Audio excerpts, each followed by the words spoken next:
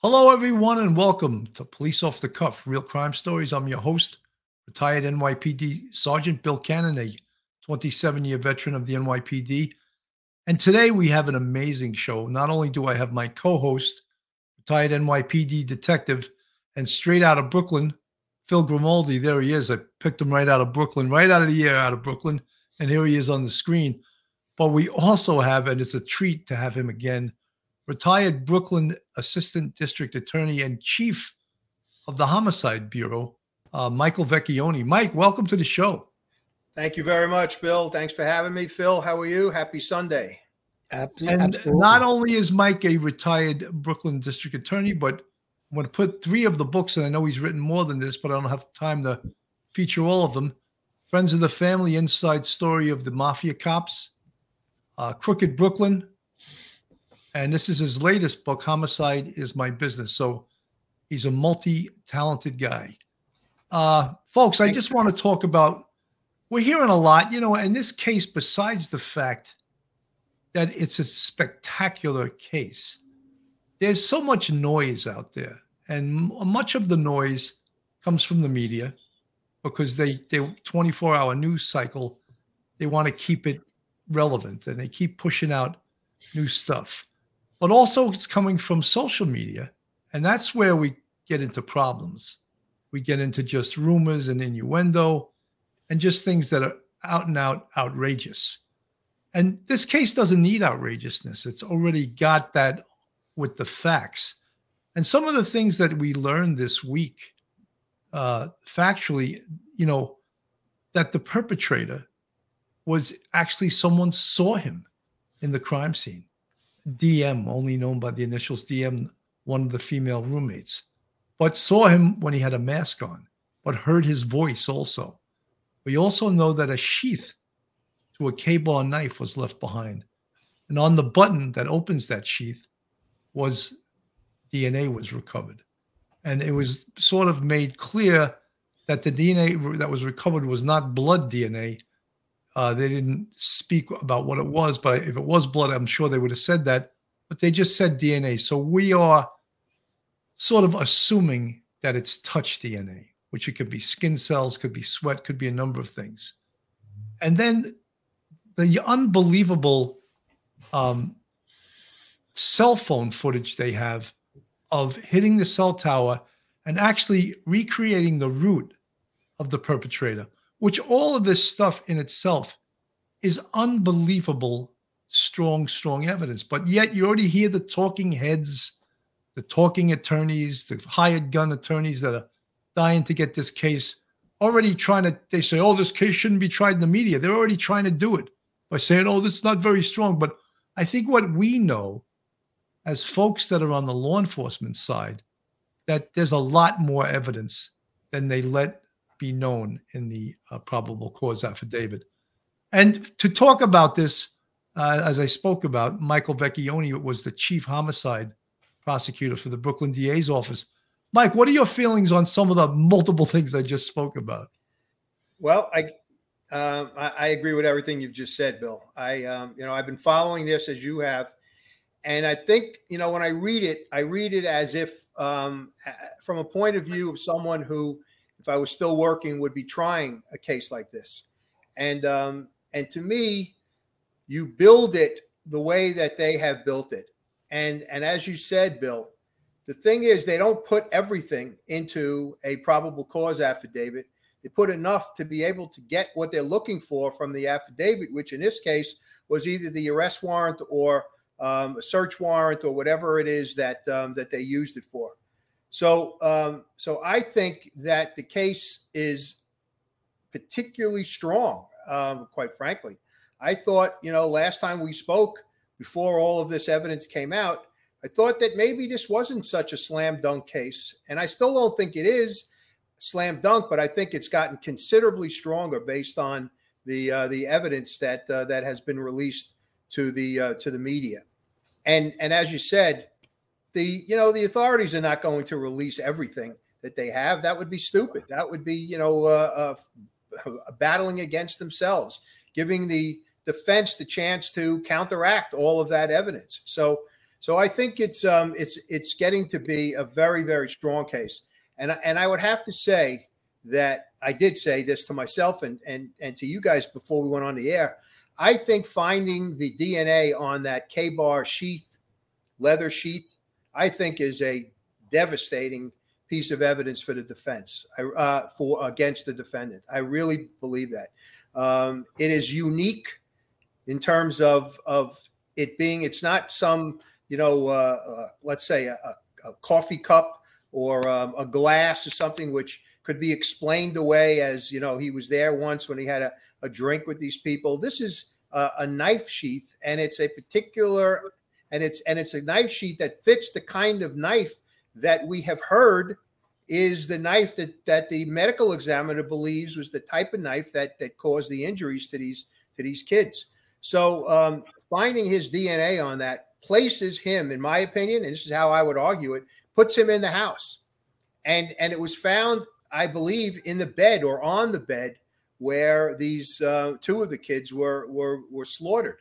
So that's a hard thing to explain away at this point. So I believe that, that plus the cell phone pinging and his car being spotted at various times within the time frame of this murder at that point, put that all together. It's all circumstantial, but it's the kind of circumstantial evidence that the juries love, so to speak, really. And you can then argue as a prosecutor at the end of the case by putting each of these little pieces together and then showing them at the end, this is the full picture based on these little pieces of evidence. Whereas one in and of itself doesn't do the trick, but when you put them all together and you sew them together, you've got that tapestry of guilt, is what I mentioned last time. So I like that. I like that word, Mike. Tapestry, very good. Before I bring Phil in, I just want to mention something, Phil, because this probably gets your Italian up. And I've had numerous people.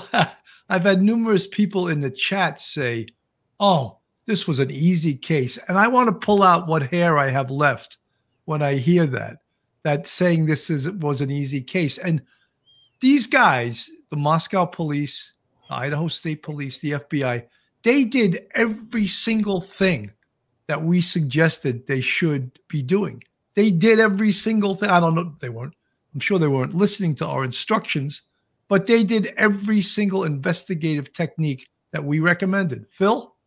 Well, obviously, this was not an easy case. Just look at some of the evidence they put forward. Now, in that probable cause affidavit, they're not going to show everything, obviously, as Mike alluded to. You're going to put in specific things, a synopsis of what you think is going to satisfy a judge in another state to bring the individual back to Idaho. So again, they're not going to show all their cards because, again, Mike alluded to it. You're going to show things and then you're going to give a defense team a head start on how to impede this evidence and contradict it or, call it into question. So, I think that's obvious that they only put a small amount. There's probably a lot more evidence.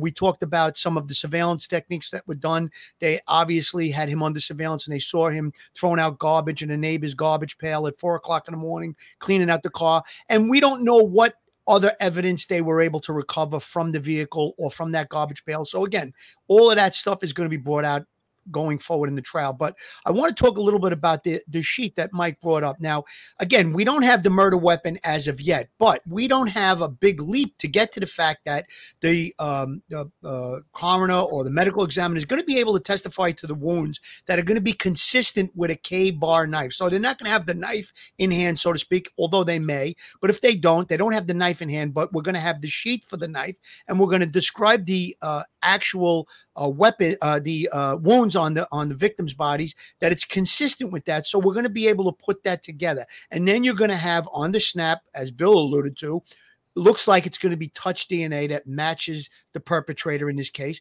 So I think that right there is probably the strongest piece of evidence, although there may be some blood from the perpetrator at the scene we think could be commingled. There is a possibility that he cut himself. So again, all of those things together is going to be a nice, tight package. I only see the only thing that I think that is going to be maybe the strongest piece of defense evidence is going to be why DM, and I'm going to refer to her as that. She's being outed in media. They're using her name, and I don't think it's necessary. I don't think she should be attacked. We don't know what was going through that young girl's mind at the time that she didn't call the police. Perhaps, and I read a story in the paper today. It was alluded to by a law enforcement source that possibly intoxication played a role in why she acted the way she did. But there's only one person that knows why she acted the way she did, and that's her. And I'm sure that maybe in her mind, it was a reasonable explanation. And it seems odd to all of us. And 100%, it seems very odd that police weren't called for a period of time. And again, when the police were called, friends of, these two surviving people that were in the house were called before the police. So again, we don't know what the exact reason was. I don't think she should be attacked. However, I think that is something that the defense may go to work on. Guys, Mike, I just want to, this is so important, this video. Oh, sure. I want to play this.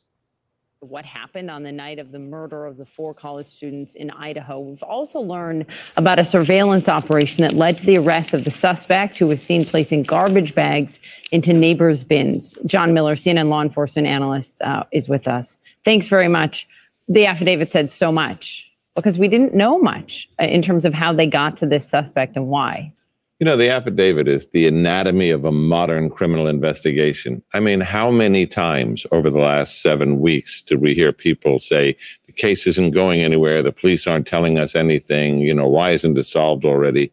But the affidavit tells us that really from the day of the murder, they start with the video canvas. Then they develop pictures of a white Hyundai Elantra. Okay, it's a car, not a person. They don't have a plate.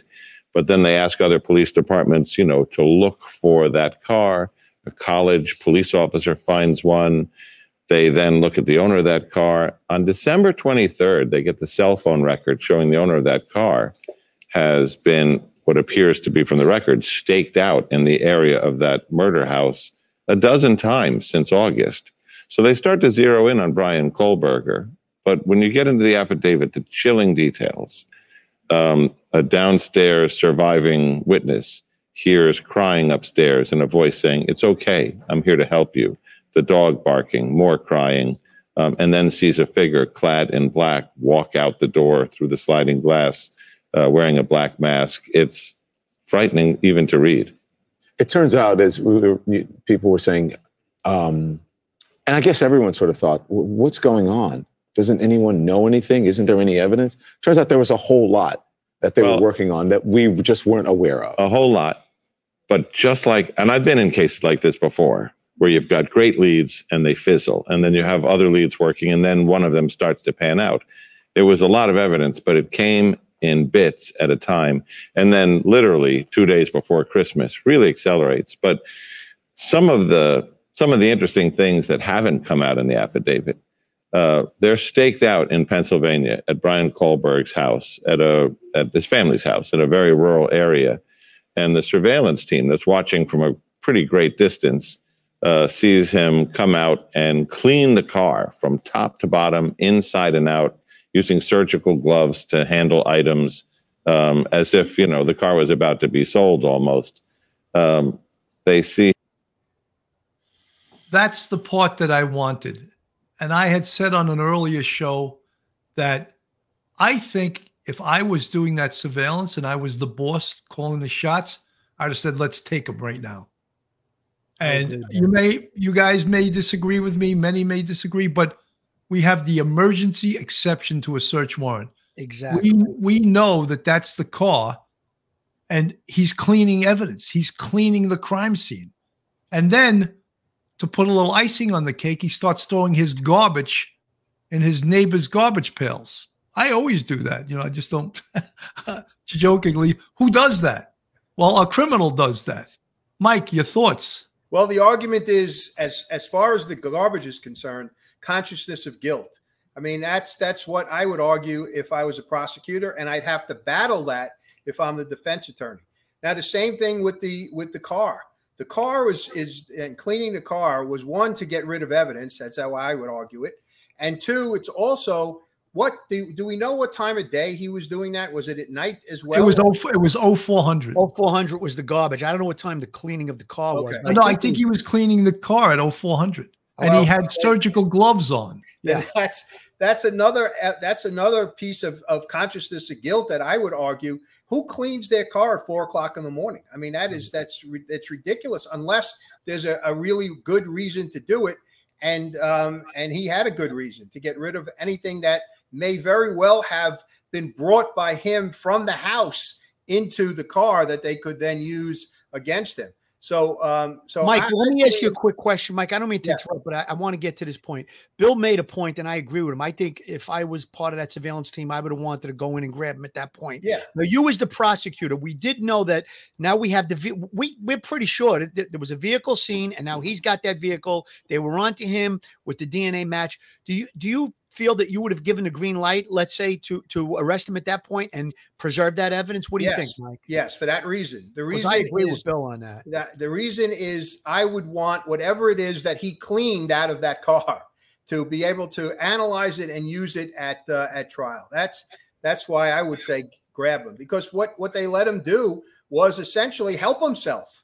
If there was something that he brought out of that house into the car, like blood from, let's say, those kids, on his clothing or on his gloves or on the knife, then that was all. Then they've lost the opportunity to use it because they let him do what he did with the car. So yeah, I agree with Bill as well. I would have grabbed him. Mike, the downside is obviously they were waiting for a search warrant based on, I believe, DNA that they may have recovered earlier from the garbage, which turned out to be his father's DNA, which matched him like 99.5% chance that it was him.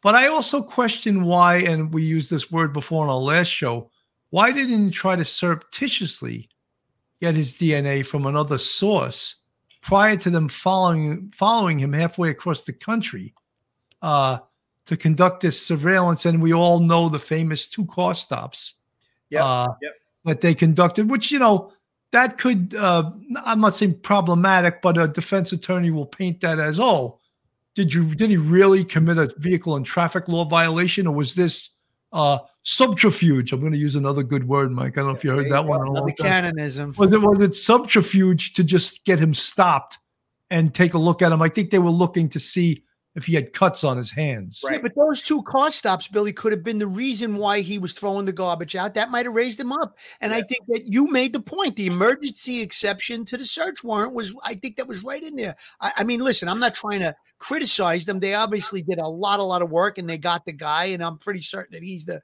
person that's responsible for this. But I really think that maybe that would have been the time to jump on him and make the arrest. Look, I agree. And here's another thing you have to factor into this is that obviously, if they trailed him across the country, they had a very, very good idea, if not the legal the legality to do it. But they knew at that point that this was our man.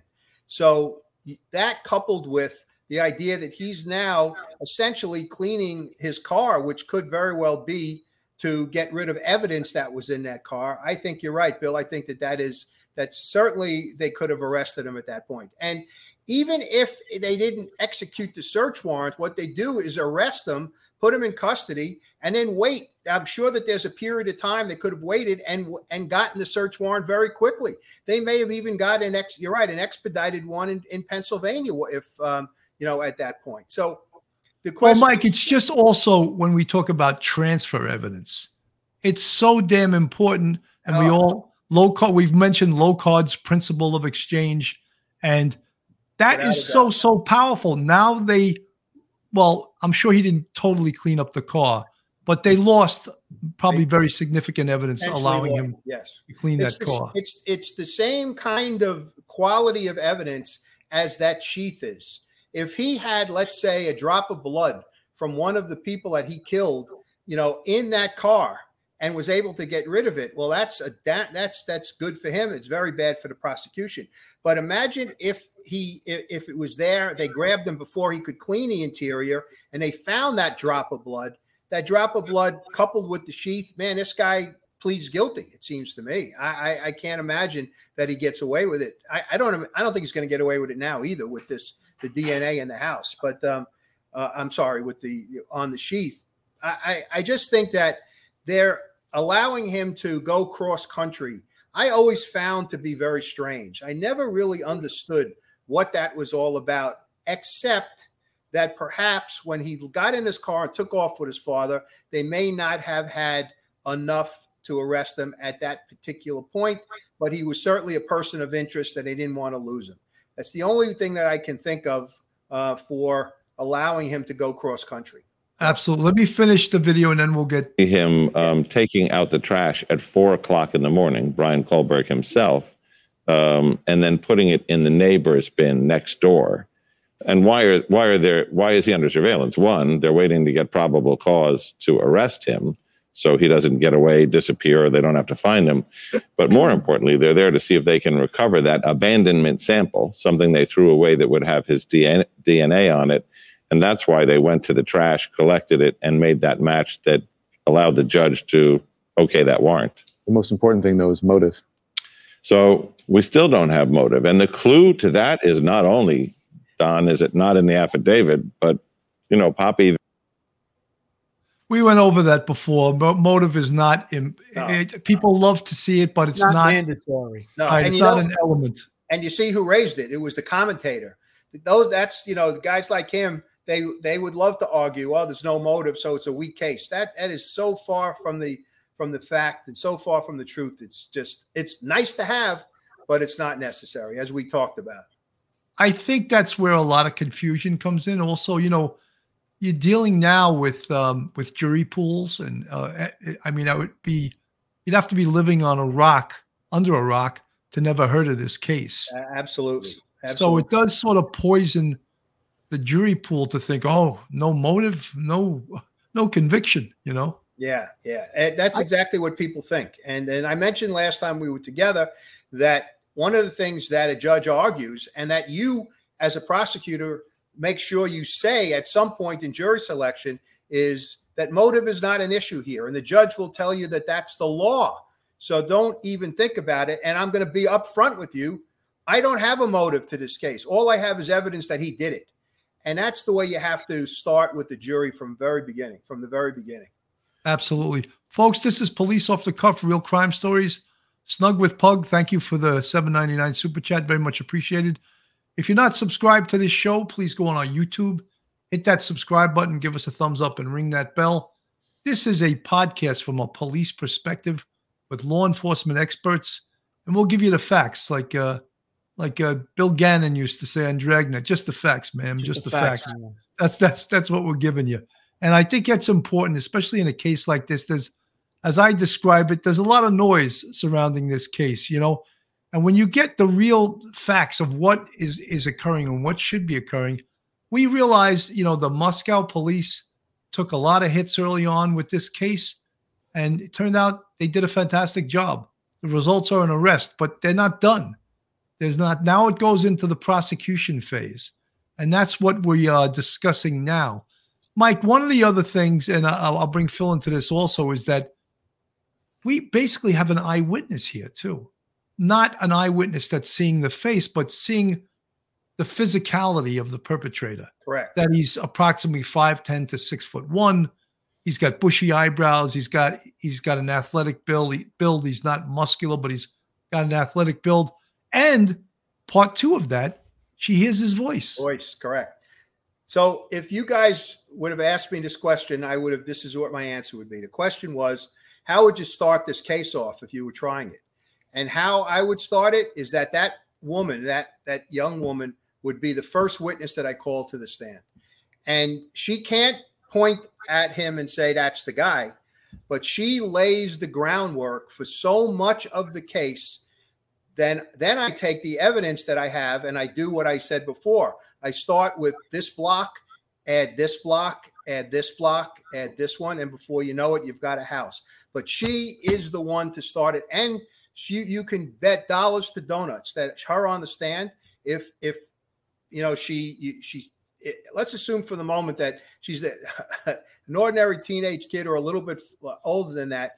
Young woman, she's going to cry on the stand as well, which is going to help the prosecution. And that's going to set the stage for the entire case for the prosecution and the jury. They're going to see this young girl and they're going to say to themselves, particularly if they have kids of their own, oh boy, I feel sorry for her. I can't imagine my kid being in that situation. So she is witness number one. And part of that is going to be the description of this person, the way that you've just laid it out, Bill. And the rest of the case is going to fill in who that description fits and why it fits him. And I think that that's how I would have tried the case. So. Mike, I agree with you on that, because the blocks that you're going to put in, you were using that as an analogy, blocks, you're going to be able to, by the cell phone technology alone, showing that he was leaving the location, right, that he came to the location, or he headed out of his house at I believe it was 2:57 in the morning. And we're going to be able to narrow down the exact time of the murders taking place, because there was activity on one of the victim's cell phones. I think it was on Instagram or one of those, Snapchat. At around 4, there was a delivery. So again, we're going to be able to narrow down and place him in and around the area. So I think that, that's definitely a good point, that bringing her on as the first witness. I agree. Absolutely. With that. And at the end, I'm going to say that, the mask came off, folks. The rest of the evidence took that mask off him because of the pinging of the cell phone, the car. The other thing I wanted to ask you guys is, do you think that the police checked, and I'm sure that they did, how many white Elantras are registered to people in and around that particular area of Moscow? I don't know. Maybe I'm wrong about this, but it seems to me that a white Elantra is not necessarily the kind of car that you would have if you're living in Moscow, Idaho. You would want. Believe it or not, Mike, they were talking about up to 22,000 in the state at the time. I don't know if that's 100% correct, because that sounded very excessive to me. Okay. White Elantras, that does sound like a lot to me. But Idaho's a big. Going out. Idaho is a big state in terms of square mileage. I would try to narrow it down. If I would do it now, because I would like to use this if I'm the prosecutor, and say, this is not a coincidence. There are, let's say, 6 Elantras in this area, 20 Elantras, and then I would have the cops go out and talk to everybody who owns an Elantra and say, where were you at that particular time? And eliminate all of them from all the possibility of them being at that location. But it's get another one of those building blocks in the case that you're looking for. Mike, would you do a voice lineup? It depends on the woman. If let's say all things being perfect, she was not high, she was not intoxicated. She was not necessarily just awakened out of her sleep, and was groggy. And she was able to give me a story that made sense. Then I would seriously think about doing a voice lineup. And the other thing is, what is it do we know what she said he said? I don't remember reading what the words were. According to what I read in the affidavit, he doesn't say anything to her. He just walks past her. Now, there was also some talking heads talking about, well, perhaps she was in the darkened doorway and he just walked past her, didn't notice her, or did they come face to face? In the affidavit, it said they came face to face, but I don't think he says anything to her. However, in the affidavit, it also does say that at one point he said, I'm here and I'm going to help you, something to that effect, to one of the victims, not to her. Yeah. So that's the words that she heard. That would be the voice lineup. Right. So the danger, Bill, is as you well know, is that if you do this and it turns out that you don't get a match, well, now you've given the defense an argument as to why it's not him. Right. I think I would err on the side of not doing it then. Yeah, I think that it depends. Yeah, it really depends on several factors. And if it's not again, I always use this term slam dunk. I don't know why. I guess because I'm a basketball fan. But the bottom line is, if that's not, you're not sure as you can be that she's going to say, yes, that's the voice, then I wouldn't do it because you're giving the defense, something to use against you. So absolutely. Schmitty, thank you for the $10 super chat. Schmitty says, I wonder if the DoorDash delivery person would be a key witness. The delivery happened so closely to the crime. She may have seen something and said something that night. We just don't know it yet. Schmitty, you're 100% right. That person was 100% correct. 100% correct. The cops may already know. The cops may already have. I'm sure that they they've interviewed the person, and that person may have seen something that she didn't know she was seeing. Well, he didn't know that he was seeing. That becomes part of the case, or becomes important to the case now. Absolutely, Mike. Let me bring up a point. Were you going to play this, Bill? Yeah, I'm going to play this. Heath All was right. behind at the crime scene, which our next guest says could help indicate who exactly the killer was targeting. Forensics expert, distinguished scholar of applied forensics, Jacksonville State University, Joseph Scott Morgan joins us now. Good morning, sir. Thank you for joining us. Give me your top line thoughts of why it indicates who the killer might have been targeting. Good morning, Emily. Yeah, we have to think about these two victims. These two female victims were actually co-sleeping. They were, according to the affidavit, they were actually found in the same bed. And this sheath, which we've been talking about for some time, certainly we've been talking about the knife. The sheath was actually found immediately adjacent to one of the remains there. And the recovery of the DNA from this sheath actually originates from what's referred to as the button snap. This is the location on the sheath that holds the knife in place. If you're wearing it on your hip, for instance, it keeps it from falling out. But in order to release the knife from the sheath, that button snap has to be flipped at that moment in time. So if you think about the dynamics of this event, if the intruder, if the accused enters into the bedroom and begins to attack these two victims simultaneously, he would have essentially, I hate to say this, would have actually pounced on them in the bed, perhaps, because they're both there together. He would have sheathed the knife and then begun to do his work at that point in time. And I think probably dropping the sheath right there. Essentially, what you're arguing here is that he unsheathed the knife at the primary point where he started to execute these four kids, which the primary target is the first place he did it. What is the probability of transfer DNA, which is being thrown around by many people who probably don't have anywhere near your qualifications? Well, it is very real. There's an old principle in forensics called Locard's principle of exchange. Every contact leaves a trace. That's over 100 years old. It applies here. So if you think about the perpetrator, just absolutely devastating these individuals, these poor victims, blood will transfer to him. Now, anything that comes off of him, conversely, transfers to their bodies as well. And it's not just blood. We're talking about any kind of touch DNA, like dead skin cells that are sloughing off. You also have hair transfer, fiber transfer. All of these things are going through. And here's key. If he has blood on him, he's going to contact the surfaces that he's walking on and touching. Powerful evidence. Great. That guy is great, Joseph Scott Morgan. There's so many. I call them talking heads anyway. And there's so many different talking heads in this case. And he happens to be one of the best with great credentials. And he's reasonable. He's not sensational. And him saying that he probably pounced on both of them, impossible not to have transfer evidence in that way if he attacked him in the way Joseph Scott Morgan is describing. Absolutely. I agree. I don't see how he could not have left something more than just the DNA on that sheet. It's there somewhere. And I would not be surprised that at the end of the day here, before this trial starts, when it starts, that the prosecutor stands up and says, we have his DNA on this, and this in the house.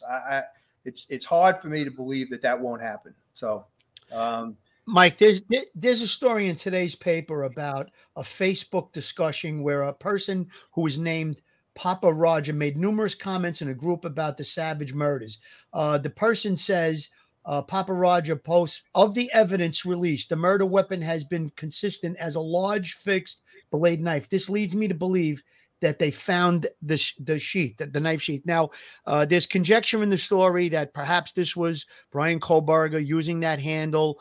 But I would think that even if it's not him, if it's a coincidence, I think that the prosecutors need to find who this person was, interview them, and find out where they were at the time of the murder, so that way they could be excluded. Because I could see a defense attorney saying, how could someone know this about this case, that the sheath was left behind? Perhaps this is the murderer, So what do you think about that, Mike? Is that something that they should definitely follow up? Absolutely. You mentioned it before we went on the air that if I'm the prosecutor here, I am doing whatever I can to get Facebook to release the identity of the person with that handle. That's a very, very important and, again, a devastating piece of evidence if it turns out that it's Kohlberger. Right. It is absolutely positively. But you know something, guys, I've had experience with trying to get information out of social media companies. They are very, it's very, very difficult to get information out of them. And even when you go with, with papers, subpoenas, or orders from the court, then you're in for a fight, because then there's going to be an appeal, and there's going to be an appeal on top of that. It's a very difficult thing. However, having said all of that, I would do whatever I could. In fact, if I was the prosecutor, the lead prosecutor in this case, I would assign someone to another prosecutor to just work on that. Just do that, because if we get it, then our job becomes that much easier at the end of the day. So, you know what, Mike, what we haven't raised the fact yet is his route and the fact that he had been by that house 12 times before the murder. Right. So his cell phone was pinging on the cell site right near that house. That's very, very powerful evidence also. Without a doubt. And the time of day that it's pinging is more important. Not more important, but adds to the importance of the fact that it did ping. I mean, just think if those pings were at are we talking about the pings the night of the murder, Bill? Or no, he's talking about according to the New York Times. According to the New York Times, they say that shortly before the crimes, a white Hyundai Elantra had made 3 passes along the dead-end street where the killings took place. It returned the 4th time at 04:04 a.m. Yep. The time the surviving woman said she had woken up. So he's stalking them. Without a doubt. Billy, the 12 times that he was in the area before, they were either late evening or early morning hours. Those could have been dry runs. He was, he was doing his recon of the area. So those are all powerful things. That's what I was getting to before. It looked like he was planning this and doing, as Phil just said, dry runs. How do I get in and out? What's the traffic like? How many people are around? What time of day should I do it? That kind of thing. That's the argument that I would make if I'm the prosecutor in this case. And the and the idea that he's in that area that night, late at night or early in the morning, however you want to characterize it, to me is another signal, another sign that this guy was staking the place out for the right time to walk through those doors and do what he had to do. Mike, I think that one of the things that I hope, and I think maybe the police already have it, is the prior potential relationship with the victims. And I don't mean a relationship. I mean even just coming in contact with them at a local bar. Yeah, you hope so. The restaurant, they worked as waitresses, 2 of them. That, I think, could be super important also. We, of course, not being privy to the case folder, don't know if they have any of that. If they have that, and look, we can all say as much as we want, oh, this is a slam. It's never a slam dunk when you're dealing with a jury. So this is all icing on the cake, but surely none of this is, in fact, a conviction. You can never have enough of that icing, Bill. Believe me, I've witnessed it. I've been involved with it. I've been the victim of it. It's you can't have enough of it. Juries also love to be they watch television, they watch movies, and they love to be entertained. That's why I always felt that circumstantial evidence cases were some of the strongest cases that I ever had, because what you're doing is you're doing what happens on a TV show, where segment 1 introduces one piece of the case. Then segment 2, after the commercial, you get the second piece. Then after the next commercial, you get the third piece. And juries wait. And that's why if you can tell the story as to where he met with these people the first time, or that he did meet with them at some point prior to this particular night and came across them, juries love that kind of stuff, love it. And if there was any interaction, where he was, he tried to pick one of these young women up and they just, told him to get lost. Well, if that comes out somewhere along the line, then, it's another nail in his coffin. There's the motive. There's the motive. If they Absolutely. Can, they can establish some type of contact, and where he was rebuffed, I think that's your slam dunk motive right there. I would bet you, again, dollars to donuts, that's exactly what happened here. Bill and I said that right from the beginning. We of that opinion from the beginning, that it was either someone in the not in the immediate circle, but in the just the outer circle of contact with the victims, that possibly was either rebuffed or some type of what we call a disrespect in his mind. Obviously, she could have, he could have just maybe made a pass, and she said, "No, thank you, I have a boyfriend." And in his mind, his psychotic, psychopathic mind, that was a tremendous disrespect, and now I'm going to kill. Well, Phil, it's like that they're raising that thing called incel, and tell you the truth, that's the first time I've ever heard that term. And what it means is involuntarily celibate. Yeah. And there's a group of these weirdos on the internet that actually stalk women, and they're claiming he could be an incel. As I said, I've never really heard that term before.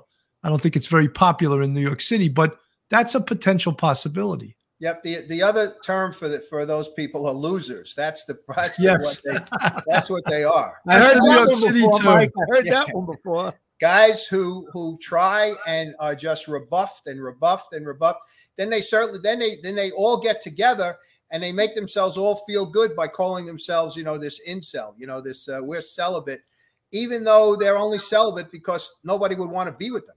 That's the thing. But exactly. It turns out that he is somewhere in this guy's background, either because of the way he looked when he was earlier, when he was younger, in terms of he was much more heavy. He was the kind of guy who didn't seem to have a lot of friends, that kind of thing.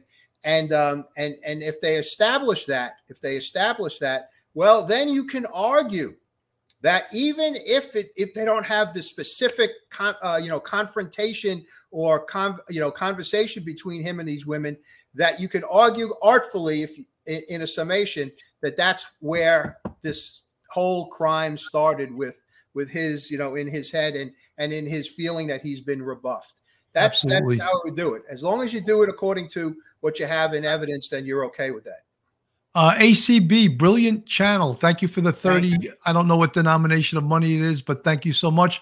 Brilliant channel. I've been a silent viewer and fan for over a year.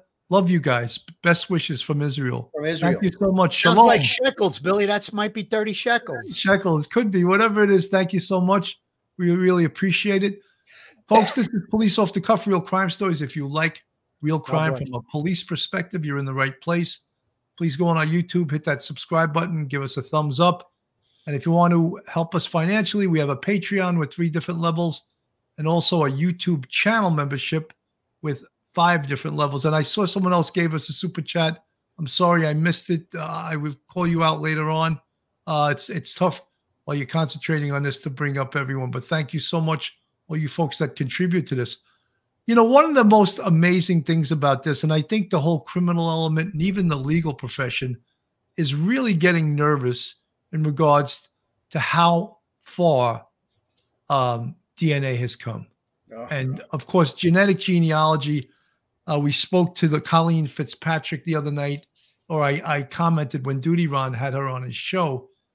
And I asked the question, if this Y chromosome technology becomes the new standard, is it going to get rid of CODIS? And she says CODIS is going to be obsolete in a year or 2. And I was like, that's unbelievable. But to understand all of this stuff, it's really somewhat complicated. Let me play a little bit of this, and we'll see if we can understand a little bit of it. Sure. Behind bars after investigators linked his DNA at the crime scene to the DNA taken from the trash at his parents' home. To help explain how this all works, I want to bring in genetic genealogist CeCe Moore. Thank you for joining me. Thanks for having me. Well, so many questions here, CeCe. So investigators claim that DNA analysis linked to the Idaho murder suspect Bryan Kohberger started with a sample of DNA from his trash belonging to the Kohberger's father. How exactly does this work? I'm not convinced that it started with that. I still think it's very possible that investigative genetic genealogy was used to point them in his direction, or after they received the tip about the car, it may have helped them to vet that tip and to determine that he actually was, his family tree was consistent with the DNA sample from the knife sheath. They don't have to include everything in the affidavit, and genetic genealogy should not be used for the basis of an arrest. So in my opinion, it would be proper that they left that out. So I think it's very likely there's a lot more to this story yet to come out, but either way, it ended up with them following him to his parents' home and doing what we call a trash pull. This has happened in lots of my cases as well. They have to collect that surreptitious DNA and compare that to their crime scene DNA before they can arrest anyone. In this case, there were multiple people in the home. They wouldn't have known exactly whose DNA it was until they were testing it.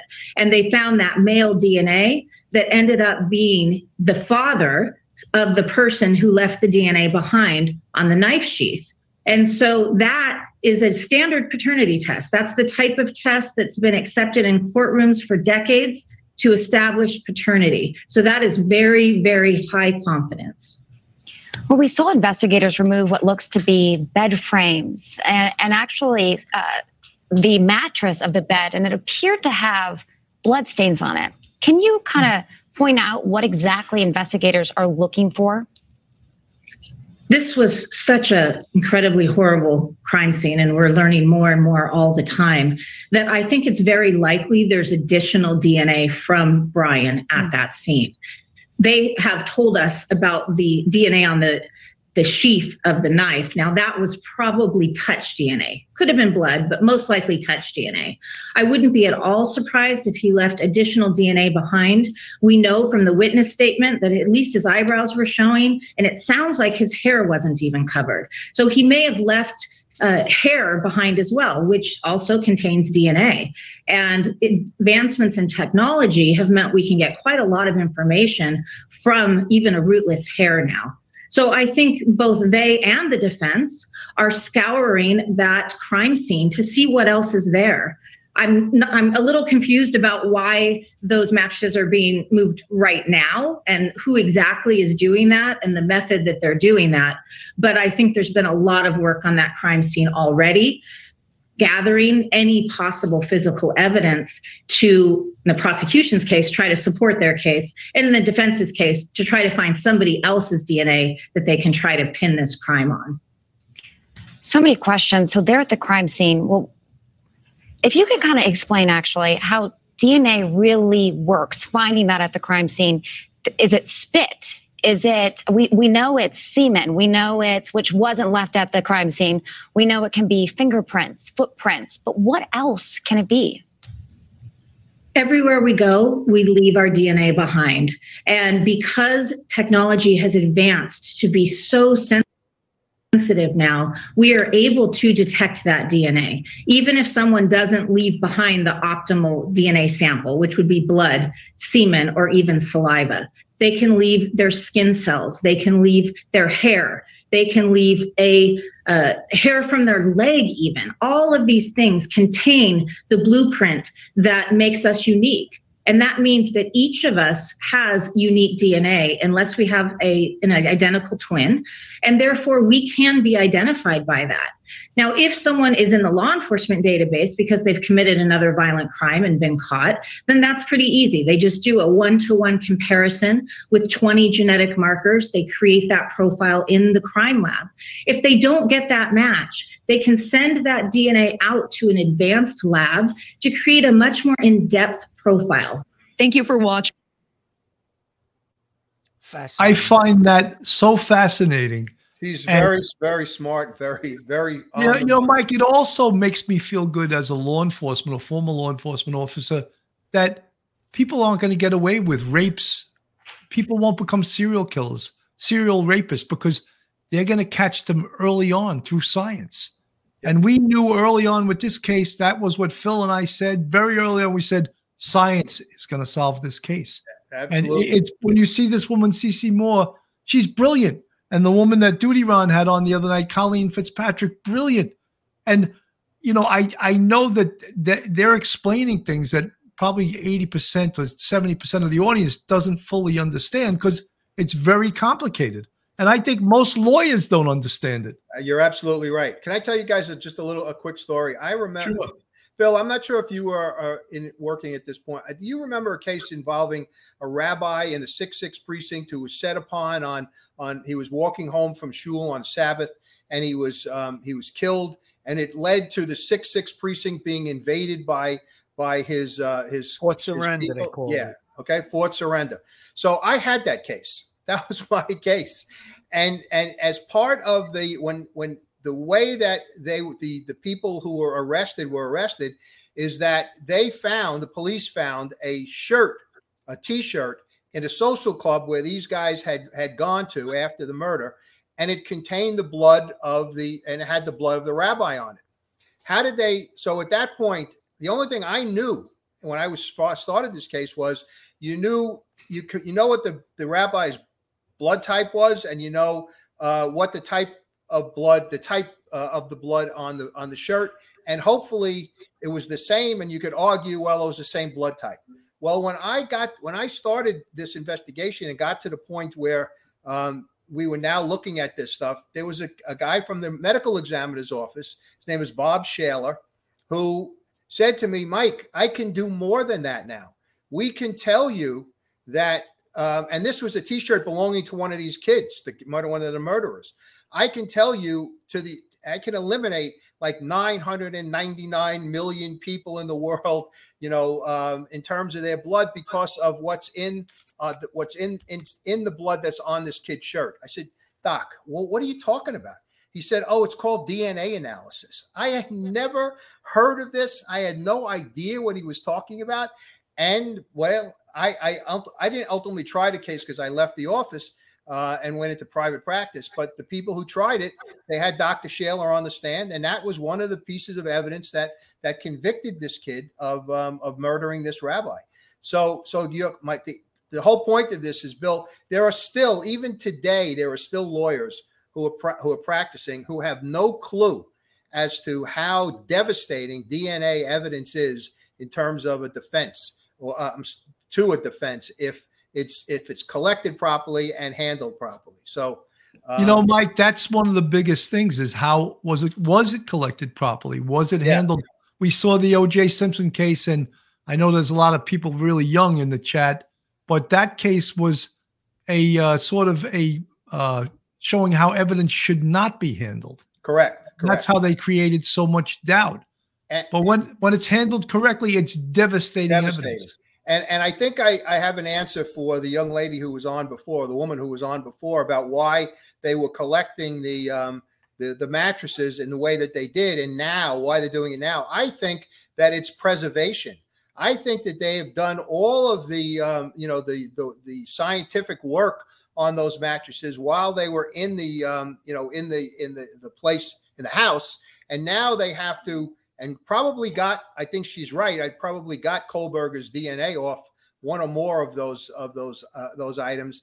So now you got to keep them and you got to preserve them so that the defense has the right to send experts in to examine them as well. So I think that's why What about displaying the mattress in court, Mike? You think that could be a possibility? Oh, without a doubt. As opposed to a picture or a video? Oh, without a doubt. I mean, it would be much more powerful if you bring in this mattress with this huge blood stain on it. So I think that could be a possibility. That's what I was thinking when I saw that. Yep. Now and if I'm the defense attorney, what I ask the judge is to not allow it to happen because it's too inflammatory to the jury. Right. So really, and of course it is. That's why the prosecutor wants it.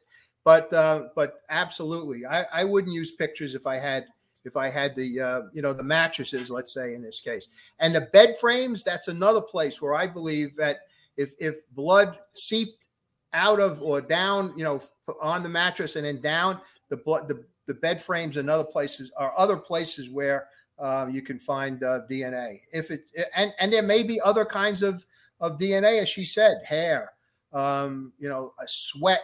If there's enough cells in the sweat to get it, then you're going to get something. You're going to get DNA. If the victims touched anywhere of his skin, his face, his arms, there could be his DNA on their fingers, on their hands, which obviously their hands would have been bagged and examined at the autopsy. So again, that's another touch DNA is something that we didn't know about touch DNA probably till the last 10 or 15 years, probably after 9/11. I mean, when DNA was first introduced to law enforcement. Now, Mike, you were talking about that case. Was that like sometime in the early 80s? Does that sound right?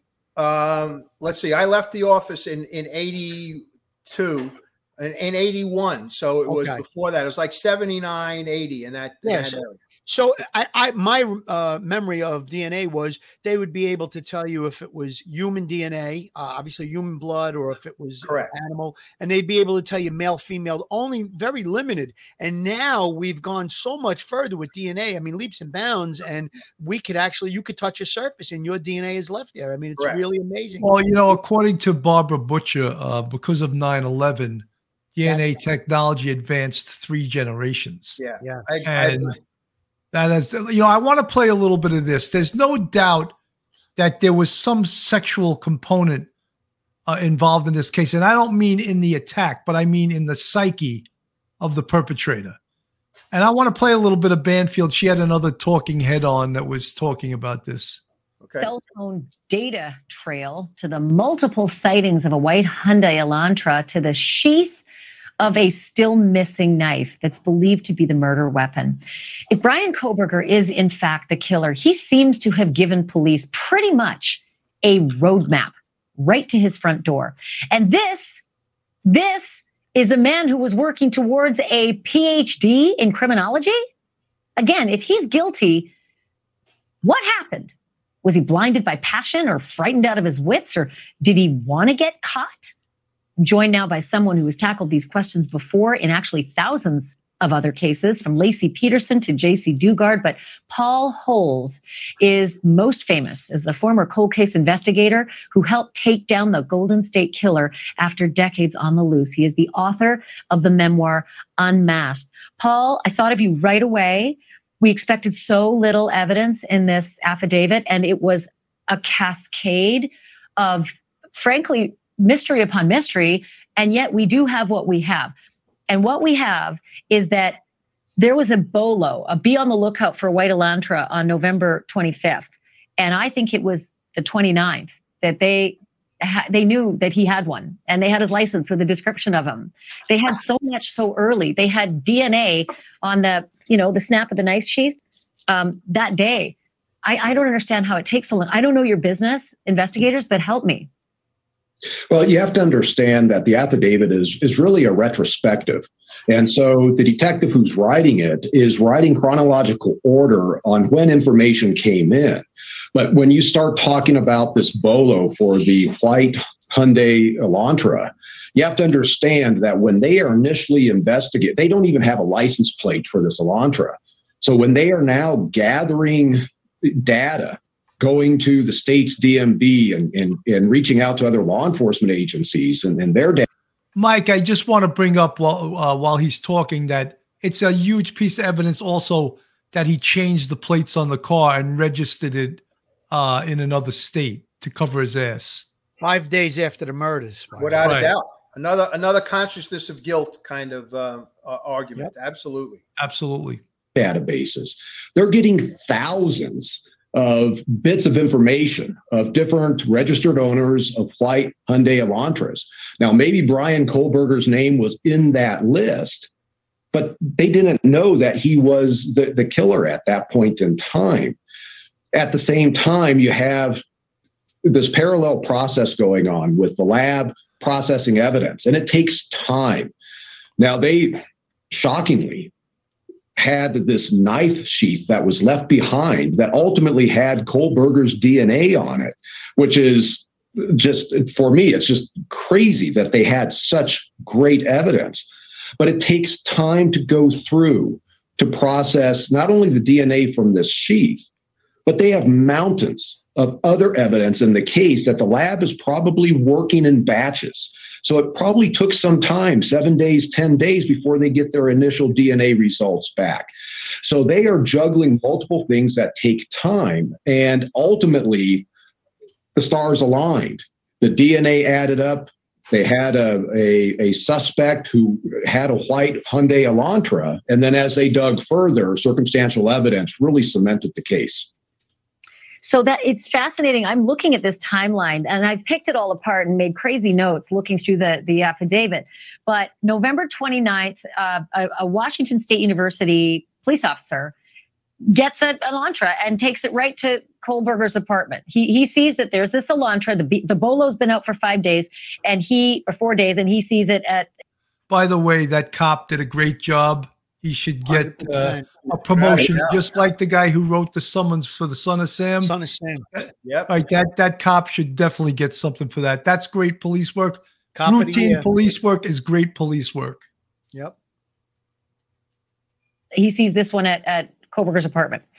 So he can read the plate, and he says it's a Pennsylvania plate. If you were to look at that plate, you got a stop on August 21st where there is body cam video with a guy with bushy eyebrows. And we know from day one that Dylan Mortensen said the guy in my house that night had bushy eyebrows. Then you get a second body cam, and that's on October 14th. And that one was also, this one was also Washington State University officers, and there is body cam, presumably to show bushy eyebrows.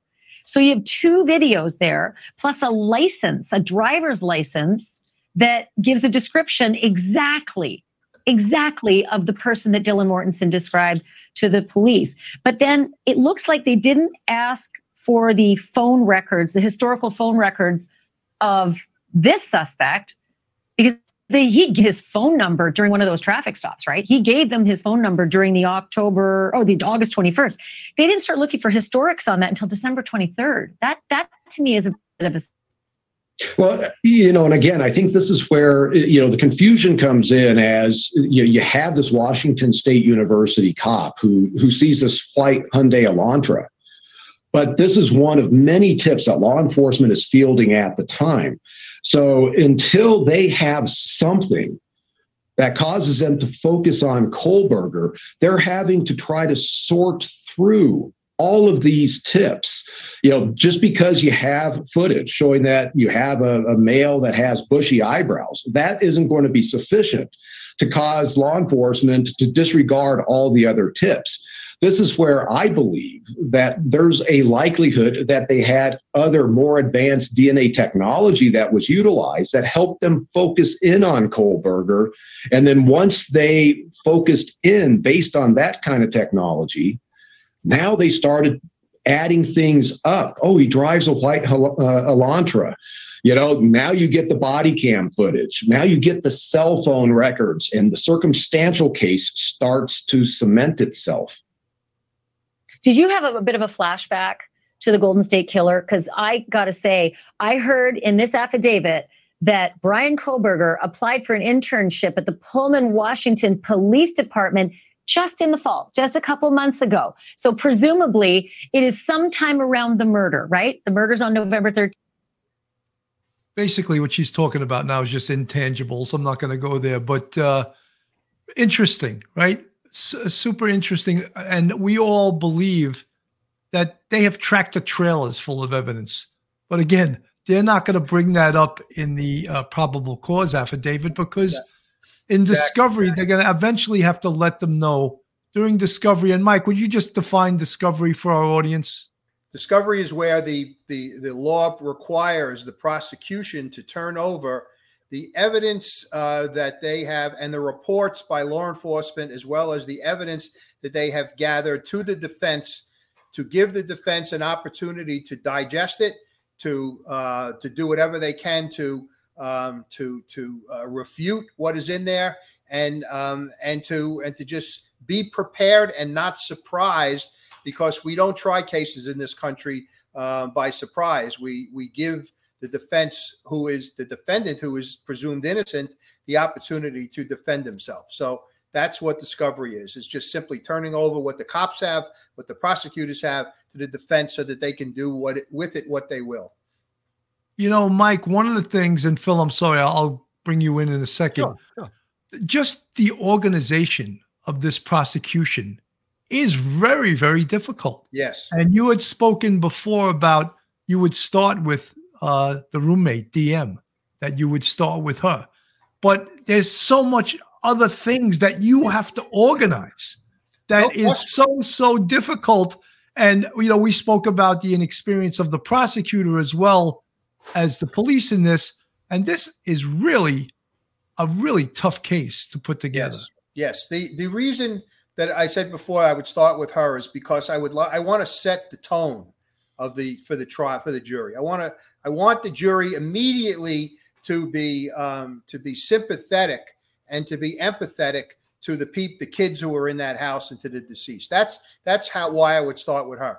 Then I start to build my case from there. And you're correct, Bill. This is a case that I think will probably take, I don't know how long they work on a particular every day in Idaho as far as court time, but this is a 2 or 3 week, every single day kind of case for the prosecution. And depending upon the cross-examination, it may take even longer than that to put the prosecution's case in. It might be a month. It might be even more than that. But this case is loaded with little bits and pieces.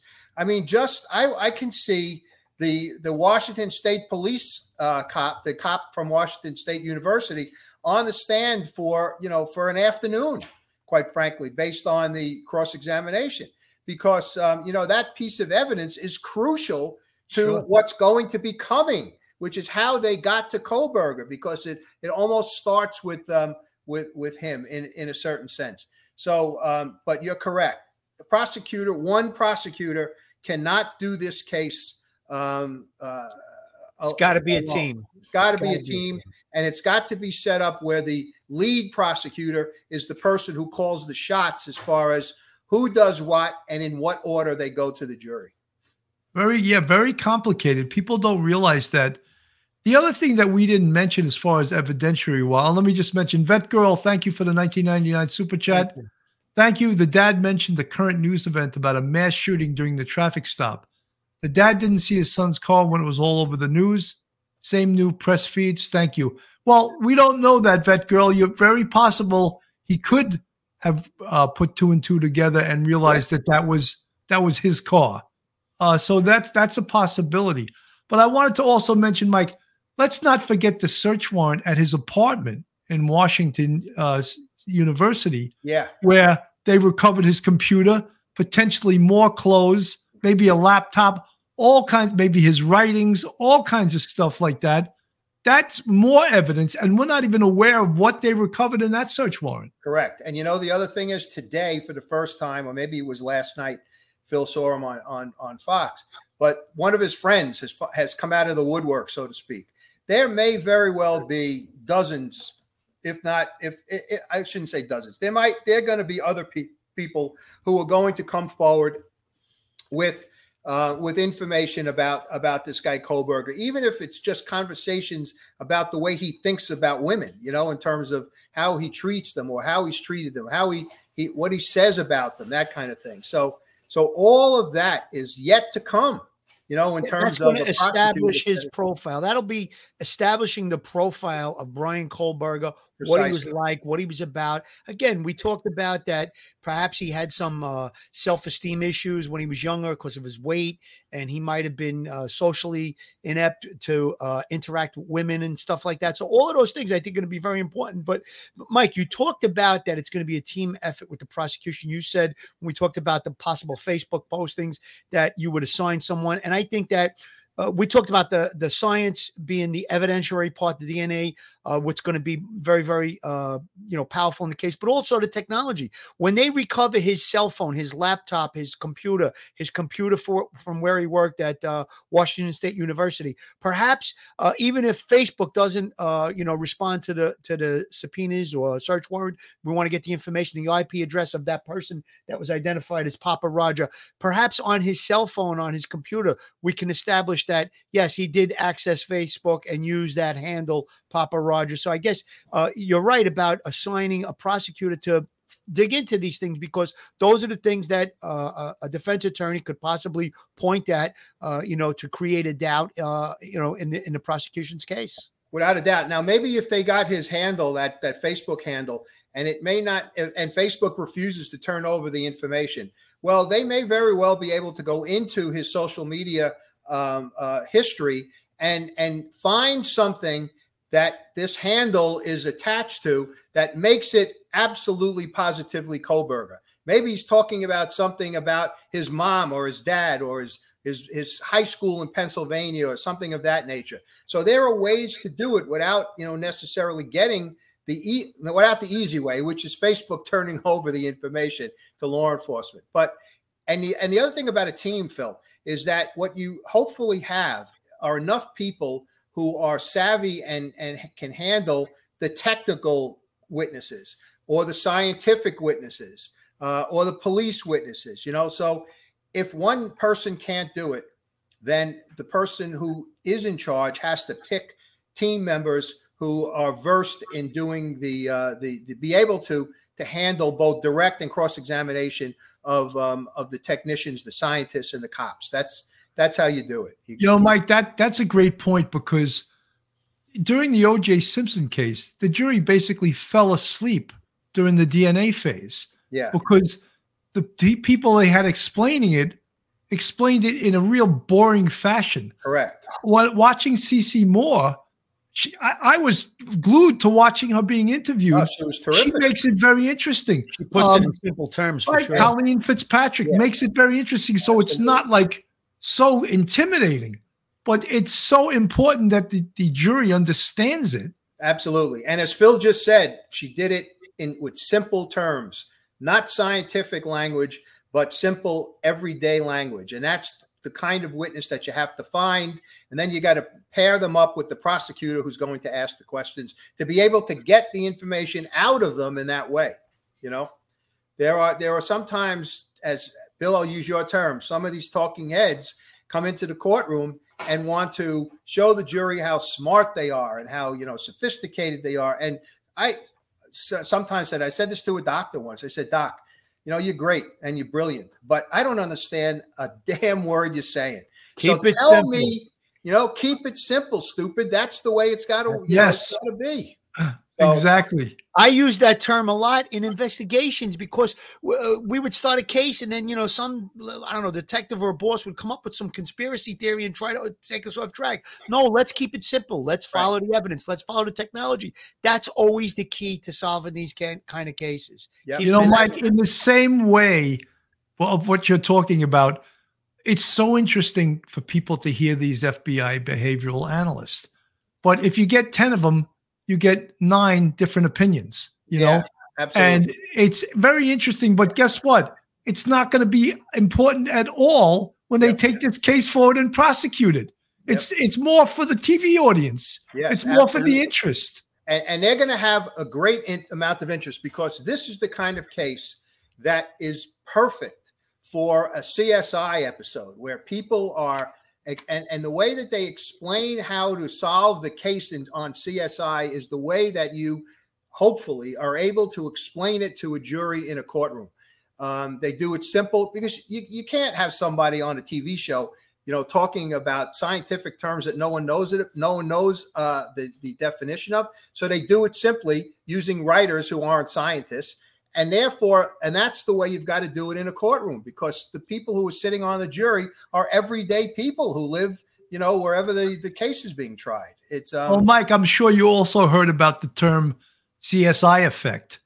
And CSI effect, is the jury pool gets an idea that law enforcement could do things that they have no ability to do because TV says they can. Bill, I can't tell you how many juries I stood in front of trying cases and say to them, there is not going to be a CSI kind of situation here, so don't expect it. What we have are, and then I go with it, 3 witnesses, 2 witnesses, whatever, a gun, etc. But you're not going to have somebody's not going to come in here and say that I did something on a microscope or with a microscope that told me that this is the thing that and use that as the thing that convicts him. You're not going to see David Caruso in this trial. Yeah, absolutely. I've done it more times than I can count. And it became, And when CSI first started, it was de rigueur for prosecutors to make sure that they covered that in voir dire and picking a jury. Absolutely. Absolutely. No. Phil, would you do the honors for this? Sure. Joe Murray, attorney at law. Have you found yourself in a jam? Are you in need of legal counsel in the New York area? Do you need a victim's advocate? Well, Joe Murray is your man. He's not only an experienced trial attorney, he's also a retired 15-year member of the NYPD. He literally knows both sides of the fence. His website is jmurray-law.com. His telephone number is 646-838-1702. Or you could email Joe at jmurray-law.com. Joe is a great supporter of police off-the-cuff real crime stories and a terrific trial attorney. You know, folks, I just want to say something. We could probably stay on all afternoon and keep talking about this case, but we're already at an hour and 16 minutes. One of the things I really hope for in this case is that the police and the prosecution own this case, not the press. Because the press puts so much horse shit out there that the police and the prosecution will start to lose the grip on the case. And I don't want that to happen.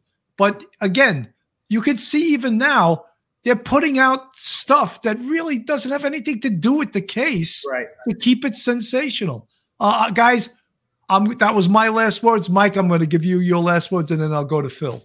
Well, my last words are going to be to thank you guys for having me on again, because I really love talking about this, and I'm going to invite myself back in the event that you need me again. Homicide is your business, Mike. Yeah. Homicide is your business. Well, you know, Mike, they like you too. I see all the comments in the chat. They really like you. Thank you.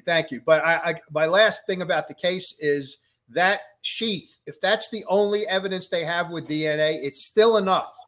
That is the smoking gun, even though it's a knife holder as opposed to a holster. But that's the smoking gun, but I'm sure that there's more. So it's a great circumstantial case, and it's going to be one that the prosecutor, if they do it right, is going to be able to kind of turn the page. Here's the next piece. Here's the next piece. At the next piece, and at the end of the day, you're going to have the entire novel there, and the whole story, I should say. So. It's it. The sheath. We were worried about them not finding the knife. This is almost better than the knife. Almost better than the knife, because it's like the guy made a mistake, a big mistake, by forgetting this, and I would use it. I would never stop talking about it if I was the prosecutor at trial. Absolutely, Phil. Here's my last words. I want to piggyback both of what Bill and Mike just said. There's been stories about, in the media about that he went back to the location. We know that he went back to the area around 9 o'clock in the morning, just a few hours after the murders. Someone, one of the talking heads said that he was going back to try and recover the sheet. I think that's absurd. He was not about to go back into that location during daylight hours. That's just another thing, another conspiracy theory that people are putting out there. And again, you got to stick to the facts. Let's just stay with where the case is. Keep these people, these families, and these victims in your thoughts and prayers. It's just a horrible, horrible shame what happened to these 4 young kids. And I can't imagine what these families are going through. I think we're going to have Mike on again to talk about this stuff when the trial starts, or maybe through some of the phases of the hearings. And it's really interesting stuff. And we appreciate our subscribers and our supporters. Thank you so much, guys. And Mike, just one last thing. I'm sorry. Sure. The family of DM has to be very, very attuned to what she's in for now as well as later. They have to protect her. 100%. I just want to mention one thing, which I always forget to mention. Of course, Bryan Kohberger is innocent to proven guilty. Absolutely. That is our system. I think I need to say that. From the prosecution side, so sometimes I forget to say that. Folks, thank you so much for tuning in today. For Phil Grimaldi and Michael Vecchione, thank you guys so much. Have a great day, and we'll see you soon. Take care, guys. One episode just ain't enough.